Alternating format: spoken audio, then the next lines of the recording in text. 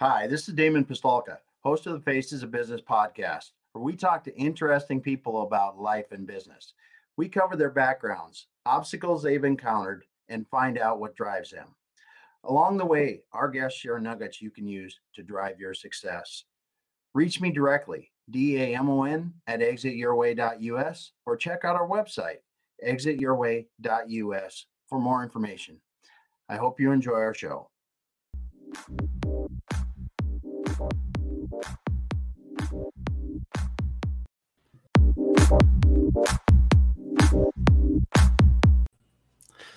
All right, everyone. Welcome once again to the Faces of Business. I'm your host, Damon Pistolka, and man, am I excited today because I've got machining legend Matt Guse with me here today. Welcome, Matt. Well, welcome, Damon. It's a pleasure to be here. I've been looking forward to this for about a month now because we're metal guys or have metal backgrounds, so it's going to be exciting. Oh, yeah. Yeah, it's awesome, dude, because your background is really cool. I like talking about that. You're a Midwest guy there in Wisconsin, and it's just good stuff because every time we talk, it has to come back to the Packers. It always comes back something with the Packers. Yeah, see the hat's right there. So we're ready to go with that. And B, you're just an interesting guy. I mean, when you look outside of machining, you're a referee for both football and basketball. Yeah, football, high school and college, and then basketball, just high school. Yeah. So, because didn't I see you're like Division III football certified for Division III football coaching, or refereeing? Yep. That takes a lot of work. Yeah, everybody thinks it's just a little couple hours in the afternoon on a Saturday. It's a minimum of 15 hours a week. Yeah, it's crazy how much time because I just used to mess around just umpiring baseball games for Little League, and just messing around with that's a lot of work. And then when you look at and talk to other referees and things like that, it's a lot of work. It's a lot of work. And as you move up, that's why I saw Division III. I know when you get in the NCAA, it's a lot tougher than high school. And then when you move up in the divisions within the NCAA and then into the professional, it gets even tougher as you go. Yeah. It's knowing the rules in the rule book all year long, watching video all year long, because you just what if and what happens, and you just know you never know when that's going to happen. You got to be ready and be prepared. Yeah. I've never been good at that because I get too excited with the game. It doesn't matter. I don't care if it's girls softball, people playing marbles. I get excited in the game, and I can't be a good umpire referee because of that. Yeah, that was the hardest part for me to get over. Don't watch the game. You got zones and areas you got to watch. And that's the number one thing. Don't watch the ball watch, especially in the basketball. You watch your zones and keep it there and just keep cool and calm. Don't let emotions. So that would be trying at times, I'm sure, because you get some coaches that really are push your limits, I'm sure. Oh yeah, you get an earful once in a while. Yeah.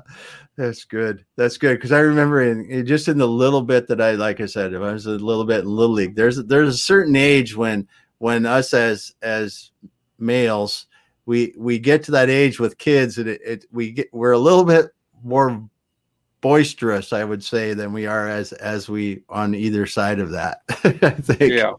And it's interesting. So, but that's cool because that you have to.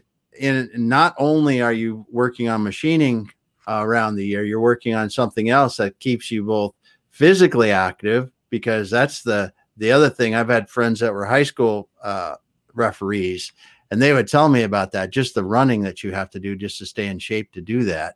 And you're staying in shape because not only are you a referee in football and basketball, you're also an avid cyclist.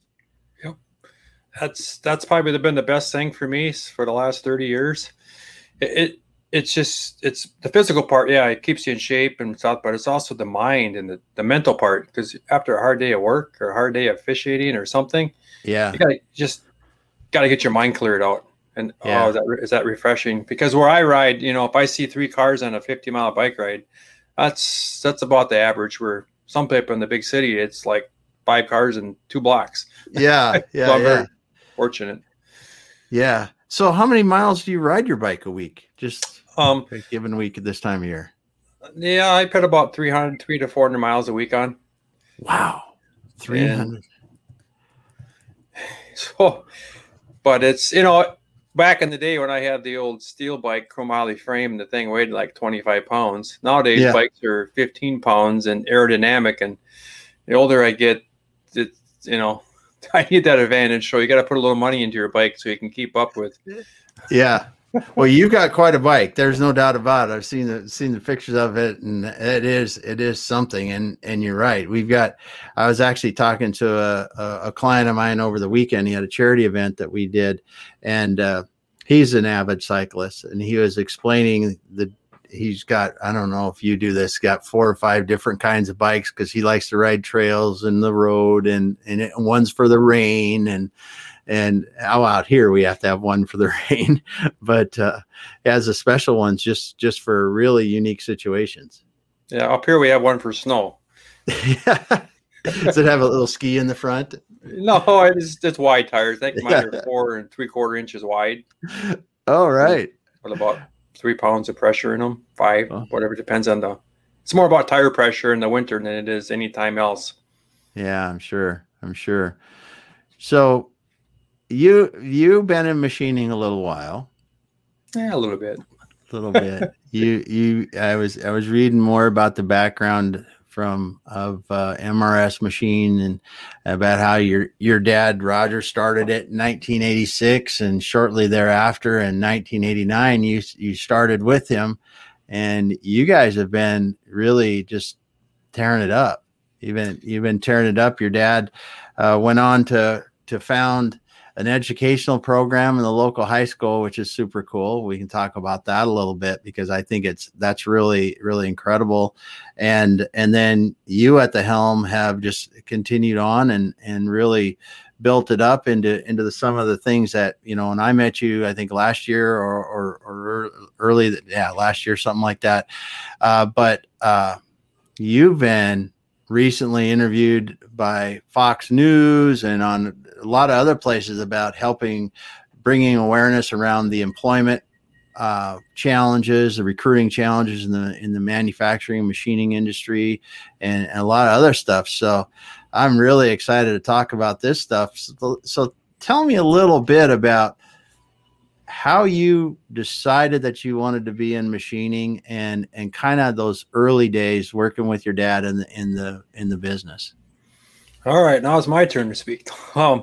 Actually, when I was growing up in high school, my dad we were like a hobby farm. We had cows and he was a machinist, and I always thought, that's kind of cool what he does, and he'd always tell me. So when we sold the farm back when I was in 8th grade, 9th grade, we moved to town, and my dad worked at a machine shop. And I worked at a gas station, and in the summer I worked in the farms helping hay and stuff. So I had that farm background. And then one night he started asked they need someone to clean the floors. And I said, well, that's kind of cool. I can do that after school. So that's what I did. And I did that for a year. And then my junior year, I was going to be a senior. That second shift, they asked me if I could run a LeBlanc Makino horizontal machining center. And I'm like, things are going all kinds of directions. And I'm like, I can just push the broom. And then the guy goes, oh, it's real easy. You just do this, this, and this, and you hit that green button. Oh, okay. Well, I'll give it a shot. So I did. And I was making these little ball valves. I can remember today, and I was putting a keyway in them. And I had the little burr thing. I deburred it and filed it. And this is kind of cool. I kind of like this. And so I ended up doing that for like the whole month of July. Wow. And I was like, wow, this is kind of cool. So that year I took a program at the high school. We had like a little CNC plastic machine, And I learned a little bit about MG code programming. And then there was an old guy on that second shift that started telling me what this M code thing does and this G code thing does, because it was all Greek to me. Yeah. And so the guy that owned the place kind of seen that. And he said, hey, I'll sign you up for tech school for free. You're going to pay for my school? Oh, okay, I'm in, you know. So we signed up. Well, and then it happened in my senior year. He ended up getting killed in a car accident. And was like, oh, man. And the family was from Chicago, and he liked to spend money, and he didn't have a lot of it. So the place was basically going to go bankrupt or shut. Oh. So they came in and said, okay, let's close the doors. We're done. Get your stuff out of here. So we had all this expensive material like Hasselite, Stellite, and Monel. And I remember throwing it in my dad's truck and put it in his garage because they really wanted it out. And my dad was friends with the customers, and they just asked my dad one day if he could finish machining it. And there were just some shafts or some grooves and chamfer. To this, the little South Bend lathe you put on your bench top, to this day, I have no idea how he held the tolerances on there. He had like 12 indicators going every direction, which way. I remember him buying all these indicators, and at that time, I just thought it was like a gas gauge, right? Yeah. I didn't know what it was. Now I do. But so he did it, and then they did a good job, and they asked him, hey, would you want to continue making these parts? And that's when the light went off in my dad's head. It's like, maybe I should start a company. So I'm a senior in high school. I'm graduated now, so I'm going to go to tech school. I signed up. I ended up paying for it. Yep. And he started it, and he wanted to be a woman-owned business because that was like a government thing we always did. Yeah. So that's where the MRS comes from. Mm-hmm. It doesn't stand for Matt's really smart or anything like that. Well, actually. Oh, there's been abbreviations behind that. Ooh, yeah. But oh man, it's meant to be a woman-owned company. We used to have a girl we hired a girl part-time, Sharon, so it used to be thought it was Matt, Roger, and Sharon, but that really wasn't the case. So, anyways, my dad started it. My mom was the president, and the way we went, I went to tech school and got my degree. And Dad, I'm out of here. There's nothing in this town. And then I moved to about 2 hours north of here, back in the boondocks. I loved to fish and hunt at the time. And I got a job there, met my wife. And when it started happening is I started coming home on the weekends, helping them on a Saturday. Well, I was working 50 hours there and, 8 to 10 hours here. And that got old. Yeah. And so I finally hit my head and asked my wife to marry me. And she said yes. So I was very blessed that she said yes. So we got married in the summer of '89, and we got married up there. And my dad come up to me and said, "Hey, when you're done, you're going to come work for me in like next month, aren't you?" I go, "No, I'm happy up here." "No, you're going to come work for me." Well, that was in summer of July. So after him pushing me, and I said, "All right, I'll come work for you." And it was really a blessing in disguise, because what happened, the main reason was my dad had suffered a major heart attack. Mm-hmm. And he was clinically dead. I mean, they were done. He was like, "You're done." And they decided, that's another whole story, and I'll get goosebumps and probably break down crying if I told it. But he actually came back to life. And so then I knew, okay, he's 42 years old, massive heart attack, and the outcome wasn't very good. And it's like, oh, I better come back. So I decided to come back. And, I didn't know if we're going to be in business for a year or two. I didn't, I'm only 21 years old. Yeah. Damon. And I'm a machinist, barely machinist, I could hardly machine anything. I mean, I just knew how to measure something and kind of, so we started doing that, and, he helped me, and we got busy. And I remember one day I just shut my machine off. I still have the museum here at MRS. We got a web lathe and a Bridgeport mill. That's my museum. I will never get rid of those pieces of equipment. And I just shut it off one day, and my dad says, "What are you doing?" I said, "Where are we going with MRS? I'm happy. Just get back to work." And he liked to poke the stick. And I said, "No, Dad, I'm going to grow it. I guess I'm young. I come here to grow it, not just to stand here and, follow your footsteps." And he says, "All right, I'll back you." So I started knocking on doors, and mm-hmm. I got the phone hung up on me. Who are you? Mm-hmm. We didn't have cell phones, so you got to remember that. That's all. Yeah. So we literally have to hop in the car. I remember getting this big book, trying to get names and cold calling, and people didn't have time today for you. But actually, one time I had a tool salesman that came in and said, "Hey, you need to call this place. I think you guys would be a good fit." So I hopped in the car and went up there, and yeah, we were a good fit, and we started doing work. And then fortunately, my dad found somebody at the same time. So all of a sudden we went from nothing to like, no, we got to hire somebody. We got to buy more machines. And of course, my mom's like, we're in my mom's garage. So we ended up moving out of the garage because my mom pretty much forced us out of there. And moved downtown. And, we ended up hiring 4 or 5 people. And that was going great. And anyways, this company was a defense contractor. And that was the time of the Desert Storm was going on. Yeah. And they received a contract to make some bomb parts for the B-52 bombers, the ones that just all kinds of them fly out. So we actually quoted 2 parts, and we received the order. And I remember the Army guy coming down and auditing us, and he walked in our little shop, and he's like, "Where are you making the parts?" And I said, "Right here." And he goes, "Oh, no, you're not." He says, "You got 30 days to clean this mess up." Because what was 5S, what was 6 Sigma, what was all that stuff? It was just a cluttered mess. So when we had 30 days to scramble, and we scrambled and we put the machines in there, and we got it up and running. Very stressful time in my life. And I ended up taking parts of the cities in the middle of the night, in the morning, during the day. We had hired people, and we made it happen. And I guess that kind of made a name for ourselves, and that just led to more work, word of mouth. And I can remember going to one of my other customers, and I got all dressed up, suit and tie, and I walked in there because it was a big corporation, and he was like, "Who the heck are you?" And I presented myself. I brought some parts in and some paperwork and showed them what we did, and the first words out of their mouth was, "We love your presentation, but you're only 22 or 23 years old. Can we trust you?" And so I'm like, "Okay, you can," and I did. I had to. Yeah. I mean, that's why I always tell people, if you're going to go into business for yourself, there's 3 things. First, I guess you got to love what you're doing, first of all. Yeah. But the 3 things you got to do is you got to be ready to jump in this 3 to 5 years, 24/7, 365. Yep. You got to risk everything financially. Yep. Put it all out there, because capital equipment ain't cheap. And your family, you got to get together your family and say, "Hey, you won't be seeing much of me." You got to make sure they're on, because, if mommy ain't happy, ain't nobody happy. And roll up your sleeves and get busy. And that's really what we did. And so during that time, my dad had I think I counted 3 surgeries he had with his heart. And so I was there for that. And it was nice for him. He knew I was there. Yeah. And so, that's kind of how we got started. And then I just knew one thing. I needed to hire smarter people in me. I wasn't the smartest kid in the block. I wasn't no 4.0 student. I barely got through school. But the reason I did is I just couldn't sit in the classroom and look at the wall. I mean, it just bored me to death.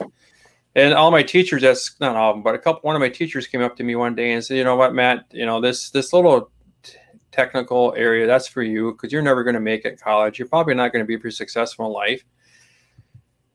And I looked at him and I said, "Okay, thank you." And I deserved it. I probably deserved everything he said. But you know what? That stuck in the back of my head. And then that's why that just drives me today. It still does drive me today. I'm not taking no for an answer. Yeah. And so that's kind of what kind of drove me to where I kind of got today. But it ain't what I did. I mean, I got to get the word "I," because it's not me. Damon, it's the people that work for me, and it's the people that help me. Yeah. And someday I'm going to write a book, and I'm going to start putting names in there. Yeah. And I mean, I just have an awesome team. I can't praise these people enough for what they do for me. I just kind of stay out of the way now. Let the place do it, because they're better than me. They're smarter than me. And I think that's one of the changes that people don't really understand as you're building the business, because you're so close. Like you were machining in the beginning, and you were making those parts, and you were figuring out who was going to do what at a certain time, and making that transition to where others take over pieces of that and continue to take over more of that, so that you can continue with the vision of building the business. It's very hard to make that change. Yeah, it is. So what really drove me into that, 2013, I lost my dad. Yeah. And I'm kind of jumping ahead here a little bit, but me and my dad are like best friends. They're like, yeah, we did we fight? Oh yeah, because we were both machinists, and we were thought a little different. Yeah. Because by the time I learned the computer side of it, and he didn't really learn the computer side of it, he knew how to make things manually. Yeah. But then there's the computer side of it where you can take a little bigger depth of cutter, you don't have to worry about chips flying and hitting in the face and stuff like that. And we fought about how to hold on to it, how to work hold it, how to make the part. But at the end of the day, we always called each other at night and said, we're sorry, tomorrow's a new day. And so I lost my dad. It was just like, you could prepare for it too. I mean, it was all these little false alarms, cry wolves, you go to the hospital and yada, yada, yada. Finally, one day, I remember being at a career fair in March, and my mom called me and said, hey, your dad's, it doesn't have you have hours. You better get down here in a hurry. So I sped down there and I went to the hospital, and here he is sitting there eating ice cream. And I'm like, what in the world?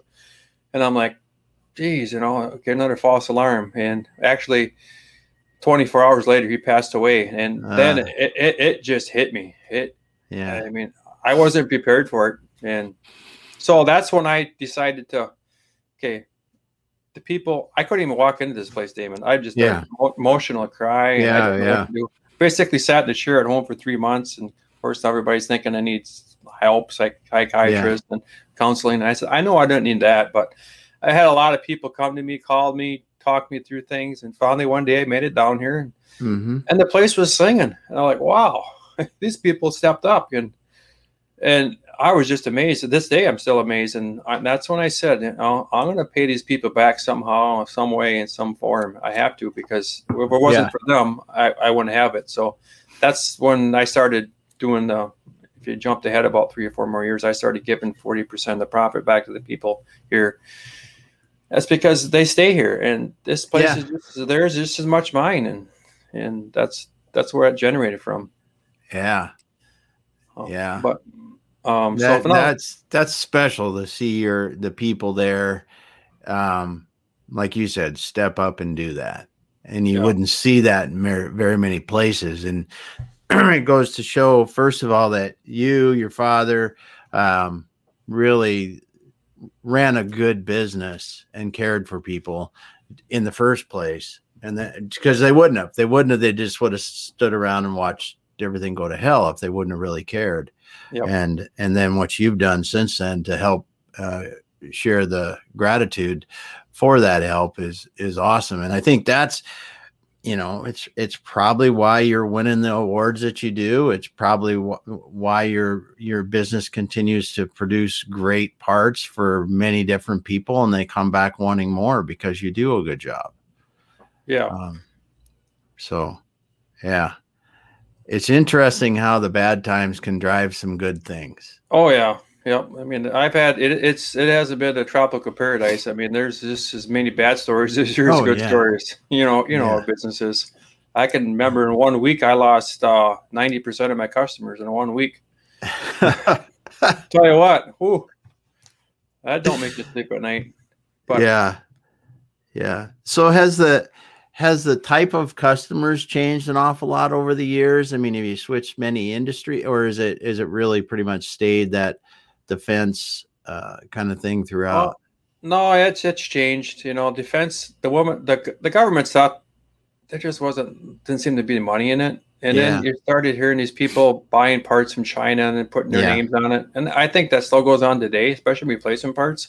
People are doing some, I don't know, they're not doing things right. And I just said, I don't want nothing to do with that. I'm out of there. So we just went back to the commercial stuff. And, stuff that,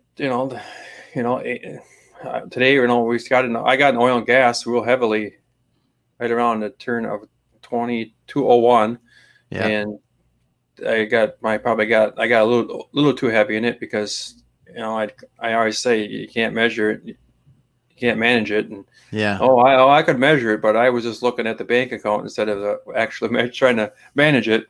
And 15, that kind of hit us a little bit, but and food processing, food flour, that's kind of big right now. Aerospace, we got into that by mistake. That's I had no idea how I'd get into aerospace, but we did, and I guess we got pretty good at it because everybody wants, we're good at complex stuff.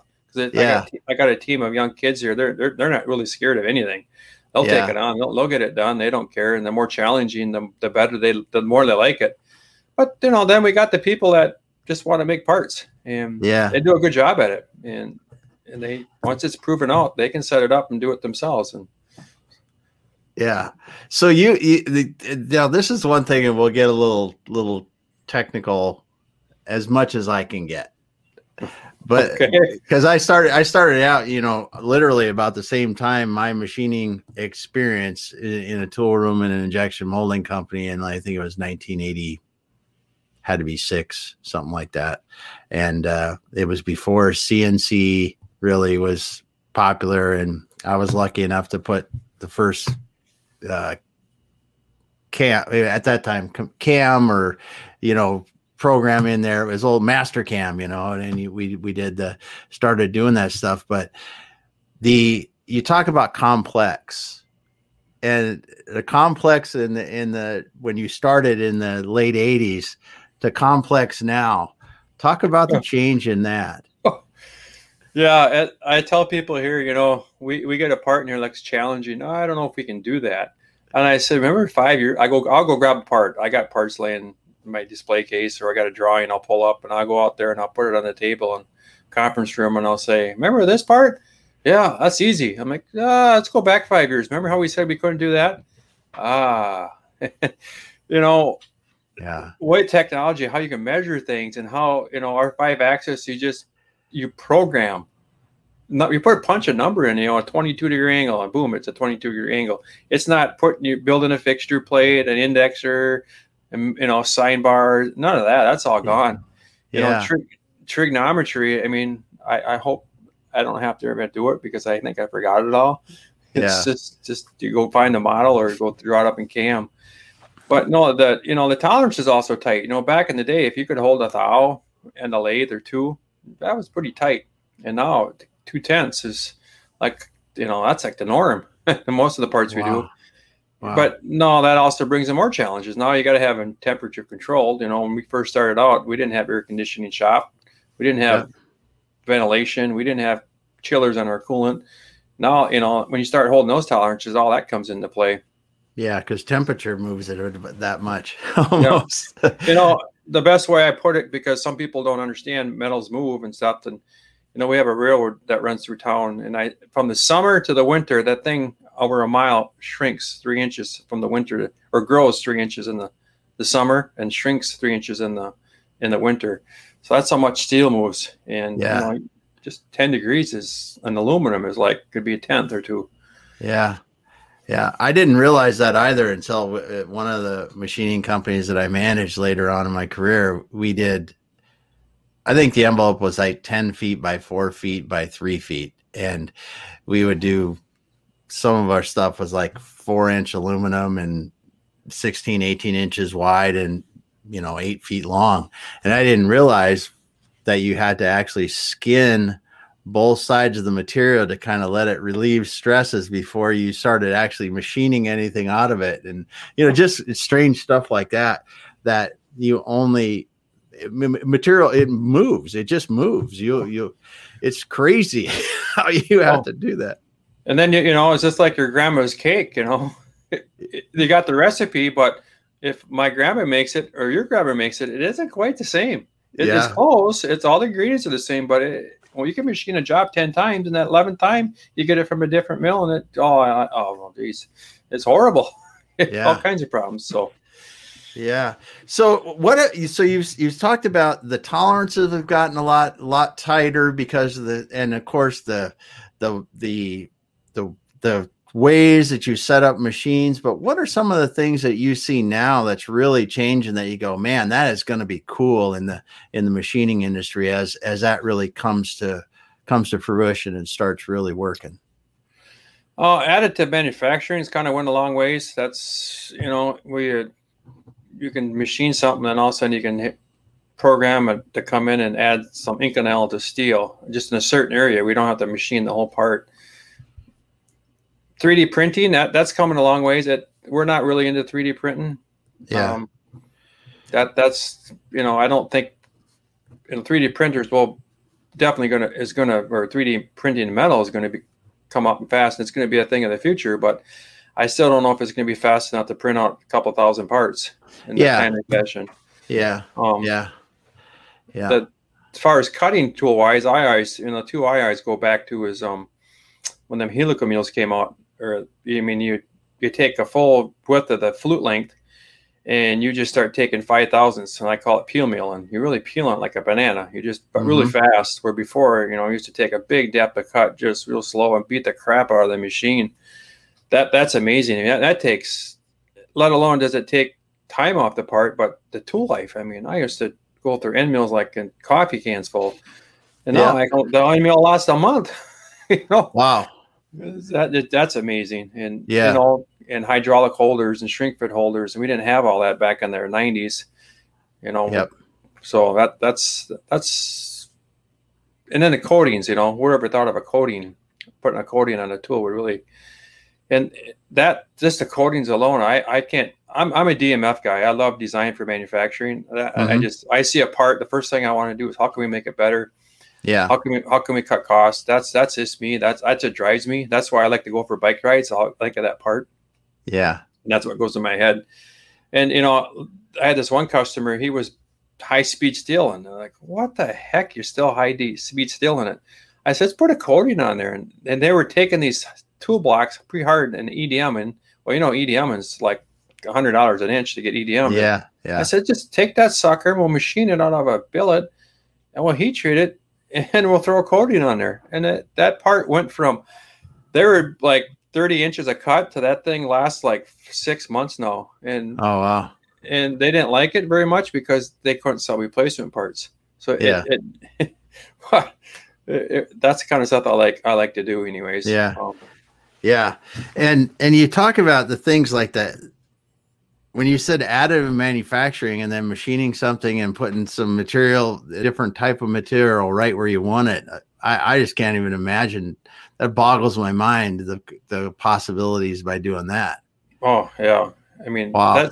That's just like cladding in the oil and gas industry. You used to rough machine it, you have to send it out and get it cladded and then come back in and machine it. Well, that's 3 extra processes. But now if you can do that right in the same setup, and do it overnight. That's. Wow, that would be something. That would be something. Well, wow. It is something already. So, just just get it in mainstream usage, and it is amazing. All the way you talk about 3D printing. I think it was a couple of years ago now. They built that car out of a 3D printer. Built a car, or the body, or whatever they did, the whole thing, and we're able to roll it. And it's just those kind of things are going to change the way, at least as you said, it might not be for the production, but what you conceptually can think of and make is going to be a lot different. Yeah, just to take a model and hand it to your customer, and the concepts. That's what we like about 3D print. Before we fixture and even how we measure things in our CMM, you can 3D print something just to hold on to it. Let alone 3D print it before how you see how you can machine it. So that's just crazy stuff. Yeah. Wow. So when you think back and you go back into, just learning what the first time you hooked a computer into the machine, now they are part of the network. They talk back and forth to the network and everything like that as well. Right. Yeah. We have computers in all our cells. So, pretty much paperless. Yeah. As much as we can be. And, I back in the early 90s, if you would have told me that, I thought you were crazy. Yeah. But it's saving the process and that tribal knowledge. So if somebody leaves or you don't make that part for 3 years, you have everything right there. You have it documented. You have process sheets, pictures, inspection sheets, the plan how to make it. It's all there. The programs are saved. That's valuable stuff. Yeah, everybody's pretty much doing that nowadays. Yeah, but it's good though to be able to see the industry moving forward and where it's come from, so you can hopefully not repeat mistakes as much. But now this year, it's been interesting with everyone that we all hear in the news about how COVID's affected, all these industries. And one of the things that I see almost across the board in manufacturing, yeah, it's affected the industry, but not like people think. Manufacturing in general has been going right through, and can't find any people to work in the factories now to help them produce the parts. And this is something we talked about many times this year. And honestly, it's I believe it's why you got interviewed on Fox News too, wasn't it, this year, about the problem with recruiting and or hiring good people. Yeah, that. First of all, I'm still amazed some kid from a small town in rural Wisconsin could make the national news. I would have never dreamt of that. I mean, to this day, I'm still like, wow, But I know I think I have a story to tell. That's what everybody tells me. I have a good story to tell, and I wouldn't be able to and do what I do because of people like you, Damon, and Sam Gupa. I mean, you guys you brought me out of my shell, and I guess I'll go back to 2007 when I won the American Machinist Award. I won this award, and they came in and toured me, and they said, "Oh, by the way, you got to come down to our conference in Cincinnati, Ohio." Okay, yeah, sure, I'll be happy. Oh, but you got to speak for an hour. And I looked at him, was like, I couldn't speak. I already talk on the phone, let alone speak in front of a bunch of people. And so I got notes and I practiced, and boy, I got in the plane. I got in the plane, flew down there, and I was so nervous. I had no clue what I was going to do. And all I remember this guy telling me, when you got 10 minutes to go, I'm going to stand up. And so you better hurry up and finish up. Okay. So I got up there and I had my notes and I started talking, and what felt like 10 minutes, all of a sudden this guy in the back room stands up, and I'm like, what the heck is he standing up so early for? Back in my mind, I'm like, so I kept talking, and all of a sudden he's going like this. And the next thing I know, it was an hour. Yeah. And I had no idea what I talked about, but apparently that broke me out of my shell, because if I could do that in front of a bunch of strangers, I figured I could maybe do it in front of a bunch of people like I did today. Yeah. And when I did the Fox News interview, I had no idea what they're going to ask me. I remember right before, about 30 seconds before we went live on air, Liz comes on and I go, "Hey, Liz, what are you going to ask me?" She goes, "Well, I guess we'll find out in about 30 seconds, won't we?" Okay. So if I can do that, I can, live national TV. I know what they're going to ask me. Rest is easy. And that really helped me in officiating. It just keeps you cool and calm. And I guess that all helped me too. But so anyways. So you look at the challenges of hiring people. Is it just that you don't think that people are considering machining or manufacturing as a career choice, or do you think it's just there's less people that are interested in it? Well, it's kind of all of the above. If I had that $1 million, I could answer that truthfully and have that Moan, I'd probably be sitting on a Hawaii beach right now. But it's a lot of things, really. It's, back in the 70s in Wisconsin, we had 2.1 kids per household. Today we have 1.3. Oh, so now you're one less person per household. Well, how many families you got? In our 42 here locally, in our school district of 42 schools, we have 1,000 less seniors graduating today than we did 10 years ago. So that's 1,000 less. Yeah, it's 1,000 less students. And last week I asked around to everybody I talked to just a question of the week, and I like to do that. So my question of the week is: everybody's saying, don't get me wrong, the $300 extra doesn't help, but I asked people, how many people do you know that are sitting home getting $300? I bet you I asked about over 200 people, Damon, and only 1-2 people could tell me that they knew somebody that was sitting at home. So we don't have the people. And I think a lot of this work, what Harry Mosler did, came back to America, and we just we're kind of caught with our pants down, to be honest with you. And, to getting kids into school, that didn't help the last 10 years, because everybody said a 4-year college or you're a loser, just like me. They told me if I went to, I'm going to be a loser. And so that mentality had to change. And that we've made, I think all of us manufacturers have made great progress in the last 5 years. I'm seeing a lot of cool things in schools locally and nationally, okay. And if you things like we're doing at Cardinal Manufacturing. And I tried to start my own school back in 2000, and I failed at it. And I went to the fast food restaurants and because I thought, they didn't have a career path, and I just thought they were good people. And I failed 6 months into it. They're all gone. What did I do wrong? And that's when I met Craig Kurkowski from a Cardinal. And he told me, hey, I want to start a job shop up in high school. And I looked at him. I'm like, ooh, I want to they just got goosebumps talking to him. I want this guy. I want to be on that guy's team. And, like the Packers, we got Aaron Rodgers, and you want to be on his team. I had to throw that in there. Yeah. If he plays this year. If he plays. Yeah, that's the question. But yeah. So Craig got a job over here to Levi Strom, and he called us up and told us, and he came and visited. And my dad, hey, what do you need? My dad always said one hand's for giving and one's for receiving. And oh my gosh, my dad had half the shop given to him and all their tools. And like, whoa, Dad, we got the cart in front of the horse here. Just have to hold on. But like I said, if those kids go through that program and don't go to college or go to something else besides manufacturing, that's great. That's now they don't go to college for manufacturing. Now this ain't what I want to do and waste a bunch of money. But we're getting students out of there, and now that we've done that, we got other school districts in it, and it's successful and it works. It, like I said, it creates revenue for the school, for the program, and for the students. Kids are getting paid to go to high school. If I was at me in school, I'd be going to school every day. Yeah, exactly.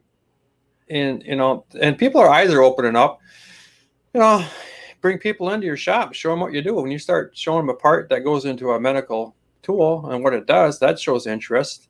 You start showing a part what goes down 3 miles down in the ground for drilling oil and gas, or you make a little chip or something that goes into a airplane or something, or a little bracket that people don't understand what's behind those closed doors. And once they see that, then you start telling the salary.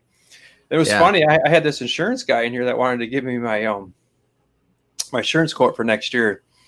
And he started talking about workman's comp and salaries. And he says, oh, you guys make about 30 there? No. You make about 40? And I go, no. Do you make about 50? No. Do you make about 60?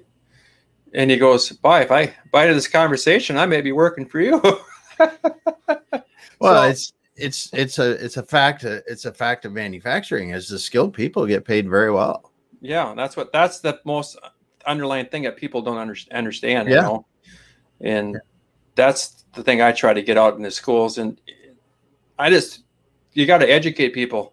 And, like I said, back in 07, 08, all the schools closed out got rid of we don't need tech ed, we don't have money for it, because it's heavy capital equipment. Oh, yeah. And they started selling it or just pushing it back in a corner. And they thought service and computers, that's you're going to be fixing and working on a computer the rest of your life. And that's not the case. Mm-hmm. Well, actually here, I always tell people our machinists are the most underpaid people in America. They're like, oh, no, they're not. And I go, yeah, they are. Because look at just like the things we talked about, the stress of material. You're a chemist, you're a scientist, you're a process engineer, you're a cutting tool engineer. You got to know how to make the part. And it's like 5 things. And, these guys are making $20 to maybe $30 an hour. Yeah. I mean, and a plumber, don't get me wrong, we need plumbers and electricians, but I hear they're making $40, $45 an hour. And, they got a van full of tools. And it just doesn't make no sense. So, there's a lot of things that will definitely be changing, I think, in the manufacturing world over the next years. Obviously, there has to be. I mean, the last 2 years showed us that, listen, you can't have everything made at the cheapest point of labor in the world, because that'll hurt. No. And then I don't think really in the U.S. they've ever gotten rid of the critical things out of the U.S., which is good. And it's the amount of people retiring now compared to the amount of people coming into manufacturing, I think, as you said, is and then the amount of people that are even available coming out of high schools is going down. Like you were saying there too, is 1,000 less people graduating out of 42 schools in a year. That's a lot. Yeah, that's a lot. And when you look at the demand side of things, I mean, we're now have the millennials are bigger as a population than the baby boomers. Yep. And they're like in there, whatever it is. I was just reading something about this again the other day. I was talking about how they're getting into the house buying age. That's why the housing shortage is, they said it might go on for quite a while, just simply because they're moving into the house buying age now. And even though the baby boomers are moving out, they're a bigger population. So like me being a, whatever it's called, in between those two, whatever it's called, that was small compared to the two populations. And that is the people coming into manufacturing now. The millennials are a bit older than that. And the Gen, whatever they're calling today, I don't keep up with that. Z, I think it's Z. There you go. There you go. That they were thinking that, they're going to be the next YouTube sensation or whatever, it's, and realistically, I mean, I've honestly, this is from my son's 22 years old. Right. And, I just had power go out for a second. Sorry. My son, it still stayed on though. That was freaky. I was like, everything went dead for a second, but my son's 22 years old, right? He's got friends that are, so he's, what is it, 4 years out of college or out of high school. Yeah, he's got friends that are still working jobs that they shouldn't be working 4 years out of college. And they could go down to the manufacturing places down here and find a job that pays them better, that actually has benefits, that they don't have to work crappy hours, and it has a career path that they can actually make a life out of it. Yeah, exactly. And rather than working for somebody that's worried about giving you enough hours that they're going to actually have to pay benefits and stuff like that, and that's the thing that always gets me fired up, is like, man, there are so many more opportunities for people. And I'll say it about the 4-year schools. Don't go to a 4-year school if you don't think that's really 4-year. Don't go to a 4-year school for something that you're never going to get a job for. Yep. A job in. But manufacturing, I'm glad to hear that people are talking with you about manufacturing, bringing awareness towards getting young people in manufacturing. I think the Cardinal School example that you guys have had a lot to do with there locally is awesome. I hope that there's others that are taking note of it, and maybe more, as you said, more schools participating in it, because that's what we need. The kids have to come in and take this over. We're not going to be around forever. No, I'm blessed. My average age here is 32, and I have 47 people, so very blessed. But what's the average industry age here for machining? 50. I heard 59 the other day. So see, you're lucky because of the program and the work that you've been doing. Look at the difference that's making. Yeah, that's 15 years in the making. So it didn't happen overnight. And we have, if people want to learn more about that, we have workshops how to do it, and awesome. I strongly attend one of them. It's really cool. I like the live ones. You can meet face to face, but the last two are virtual. Yeah. So when how would they learn more about that if they wanted to, about your work? Just contact me or type up Cardinal Manufacturing. Very good. And we'll get you set up. I'm not for sure when we're having the next one. I think it's October now. Oh, awesome.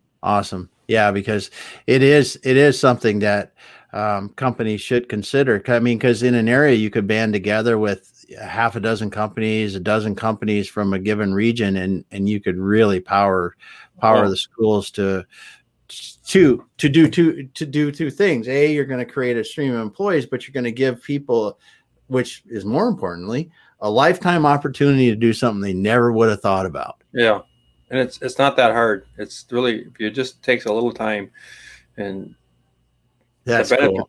Yeah, the benefits you get from it. I mean, I'm just it's like a passion of mine. I just get so excited when I get to see these kids, and they get so excited because nobody gives them attention. That's what kids want. The Gen Z wants attention, and they want their input.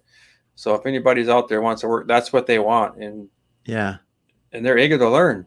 And Well, and some of the same people that would really thrive in this environment that you created in those schools are, like you said, some of the people that may not ever get attention other than that. And that's a great thing. I just think very cool what you're doing. Yeah, everybody's got a gift and talent, Damon. You just have to help them find it. Yep. And once they do, you just let them go. Yep, they blossom. Yep. Good stuff. Well, Matt, it's been awesome talking to you, man. I enjoy our interactions around, and I just, man, you're an inspiration in how you're helping younger people find great careers in manufacturing. I really enjoy that. I love what you're doing in your company. I mean, I can't even imagine the over the years what that's been like, you know, the highs and the lows and the things you've learned doing that. But I'm thankful to be able to talk to you for a little bit here, and thankful for you to be able to just share. So hopefully somebody, if they want to go to Wisconsin and work in a machining shop and they've got the experience, that they're going to talk to MRS Machining, because I think you probably got some things that you need to get done there. Yeah. Yep, I do. But yeah, we could go on for another hour if you really wanted to, but I understand. I appreciate everybody's time. Yeah.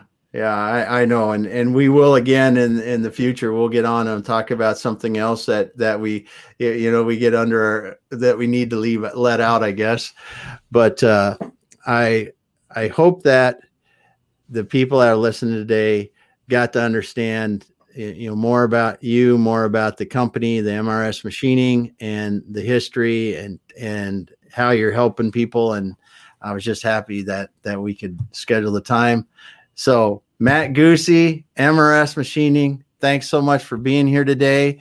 So if someone wants to get a hold of you, reach out to you on LinkedIn. Is that a good spot? Yep, LinkedIn. It's Matt Guse, or just Google Matt Guse and you'll find me. There you go. So there you go. Awesome. Well, okay. So before we get off, when did you ever think that you were going to be able to say that? Just Google me and I'll come up. Well, actually, probably like in the last year, personally. Yeah. Yeah. That's awesome. Cause you said that. I was never, I was just thinking about that. That's cool. That's awesome, Matt. Great. Yeah. Thanks so much for being here today. Thanks for being with us. Yeah. Everyone that's been listening, thanks so much for listening. Love it. Put your comments in. And if you want to reach out to Matt, go ahead and reach out on LinkedIn and get him there. Thanks a lot, Matt. We'll be back again next week after a short holiday break. We're taking off this Thursday and next Tuesday. We're going to be back again next Thursday, and with more interesting people that we're trying to talk to. And today I'll even say it for Matt, go Packers. Go Pack. There we go.